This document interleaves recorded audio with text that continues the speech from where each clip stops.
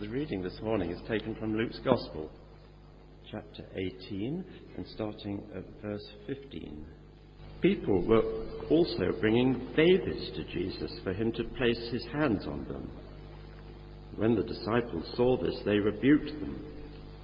But Jesus called the children to him and said, "Let the little children come to me, and do not hinder them, for the kingdom of God belongs to such as these. Truly I tell you, anyone who will not receive the kingdom of God like a little child will never enter it."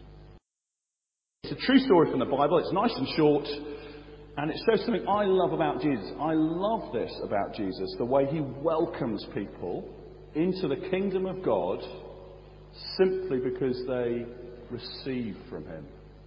That's the picture here. It's a beautiful picture of the way that Jesus, he just asks us to receive the kingdom of heaven like little children in order to enter into it. So let's walk through a story. They were bringing their babies to Jesus to place his hands on them, okay? Why do you think they wanted Jesus to place his hands on the babies? Probably to bless them, I think. Maybe to say a prayer. Maybe it's just like a symbol, like shaking hands is a symbol of welcome and friendship. And this is the important person blessing the children, blessing the tiniest children. But what happens next in the story? So when the disciples saw this, they rebuked them. So who's going to be grumpy disciples? Any volunteers to be grumpy disciples?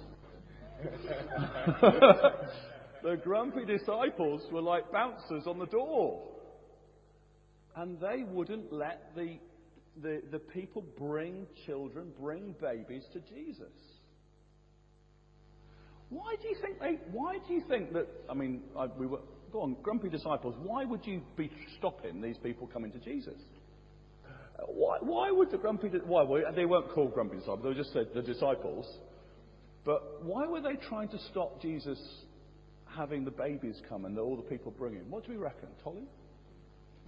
Probably didn't want to bother Jesus. He's a really important person. Distraction, something like that.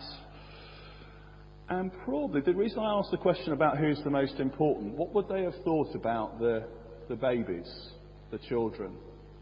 They probably wouldn't have thought they were that important. You know, the grown-ups are important. That's what they would have thought.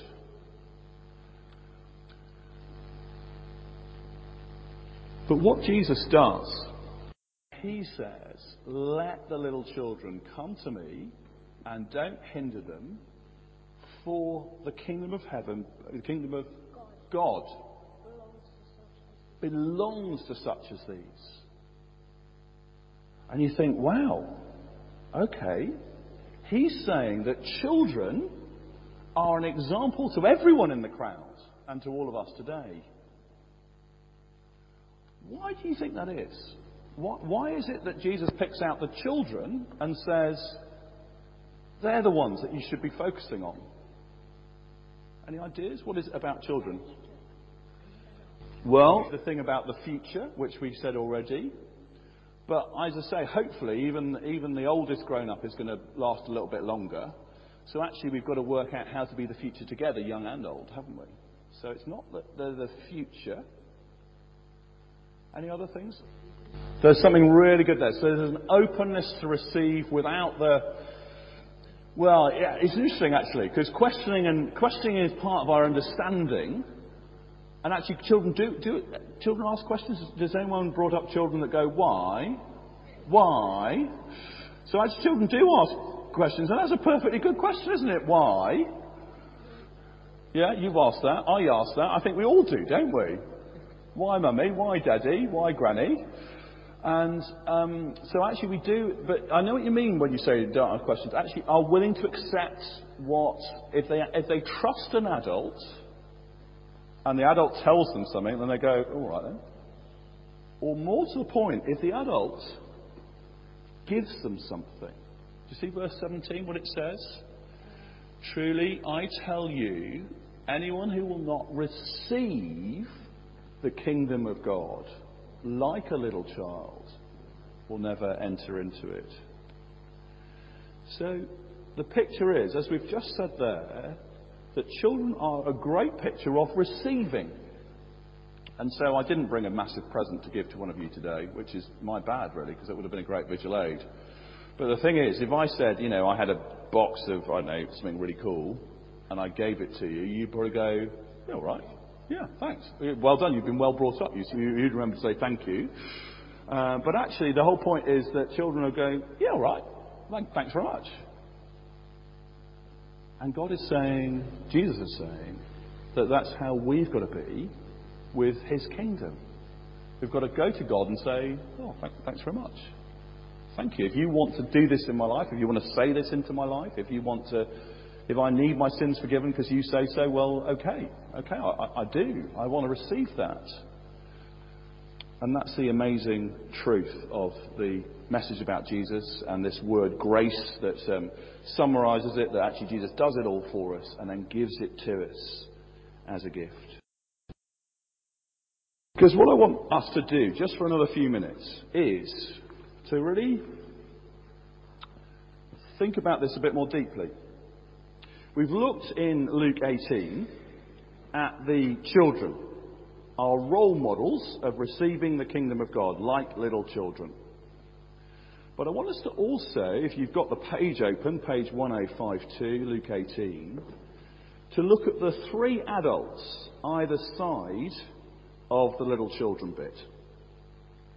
Two of them are in a story Jesus told, and one of them is a man that Jesus met. Let's look at the man first. He, we're told in verse 18, Luke 18, verse 18, he is a ruler, someone in charge, and it emerges when he gets talking to Jesus. He's also very rich, and he wants to be in the kingdom of God. He goes to Jesus, verse 18, what must I do to inherit eternal life? He wants things to be right between him and God. And he and Jesus have a conversation, and then Jesus says, verse 24, how hard it is for the rich to enter the kingdom of God. Because if you've got lots of money, it's hard for you to become like a little child. How hard it is for the rich to enter the kingdom of God. So, the four pictures from earlier, which we used,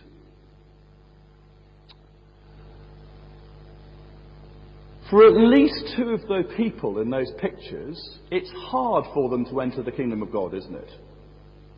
Maybe for all four, we just don't know how much money the families of those two children have got. But we definitely know that two of those people have got lots of money. And it's really hard for them to be in heaven. Do we feel that? But that's what Jesus is saying. Only, if you look on to verse 27, it does say, with humans, this is impossible. But with God, nothing is impossible. Everything is impossible with God. Everything is possible with God. And the lovely thing is that there's good evidence that Her Majesty the Queen is someone who believes in Jesus for herself. That she does have a personal faith in Jesus. Well, how did that happen for Her Majesty the Queen? It happened because she became like a little child.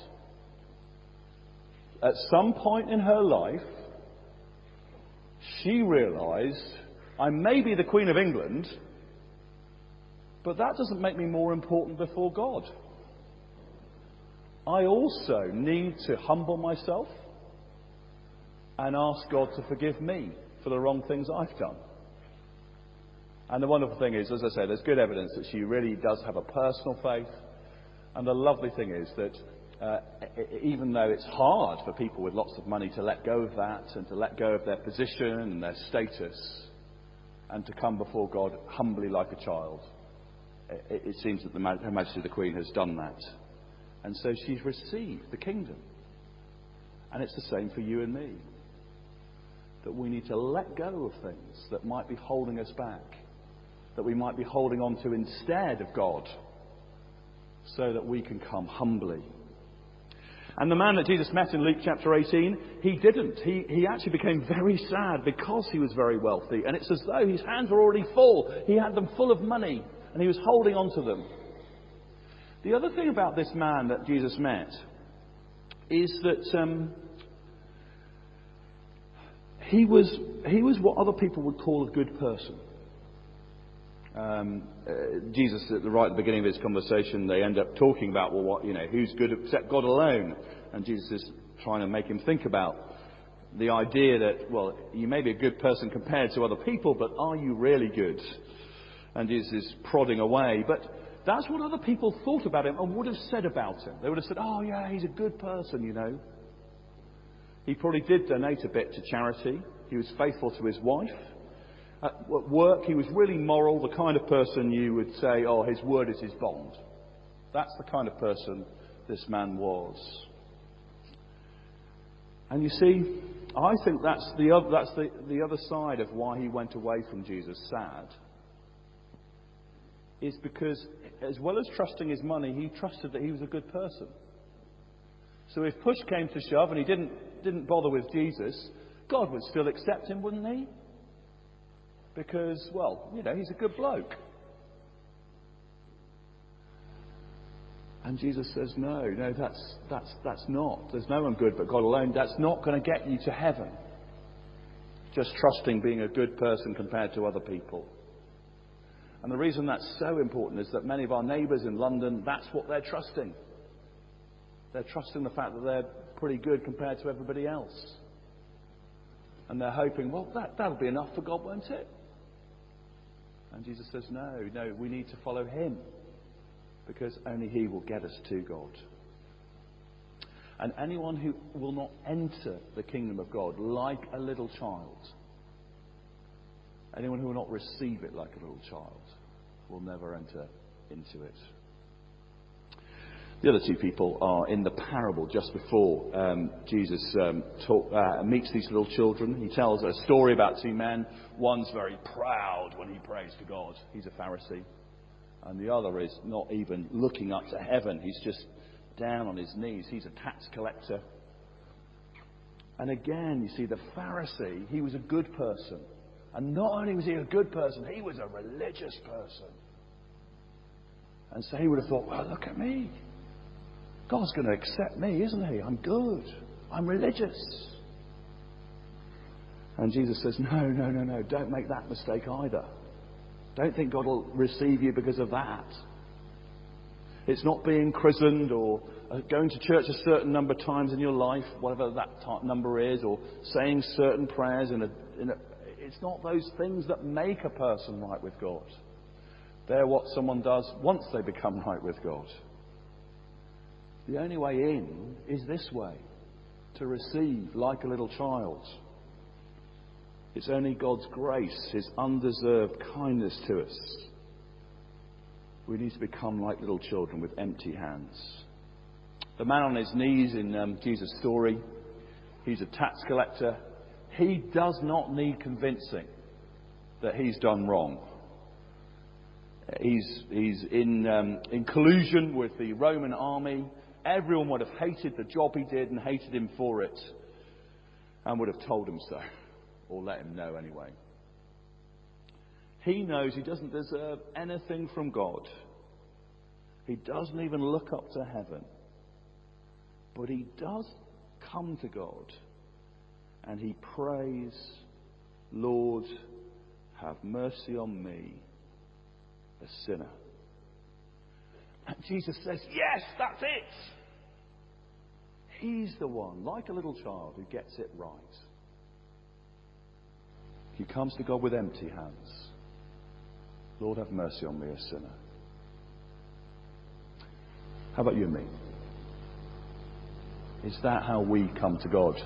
Is that how we come to this gathering of church this morning? With empty hands, saying, God, I need you. I need you as much now as the first day I heard about you. I need your grace. And thank you that it's there for me. Thank you that it's grace unmeasured, vast and free, which we've just sung. Do we know that? Have we done that ever in our lives? Have we consciously been like little children, saying to God, I need you. Have mercy on me for the wrong things I've done. And come into my life. Fill me with your grace and your forgiveness. And there's a little booklet that I should have had in my pocket, but I'll wave afterwards, called Knowing God Personally. There's lots of copies on the way out on the right-hand side. We'd love you. If you've never really thought, well, gosh, have I ever made that response to God? We'd love you to have a copy of that, because that will sort of guide you in how you might do that.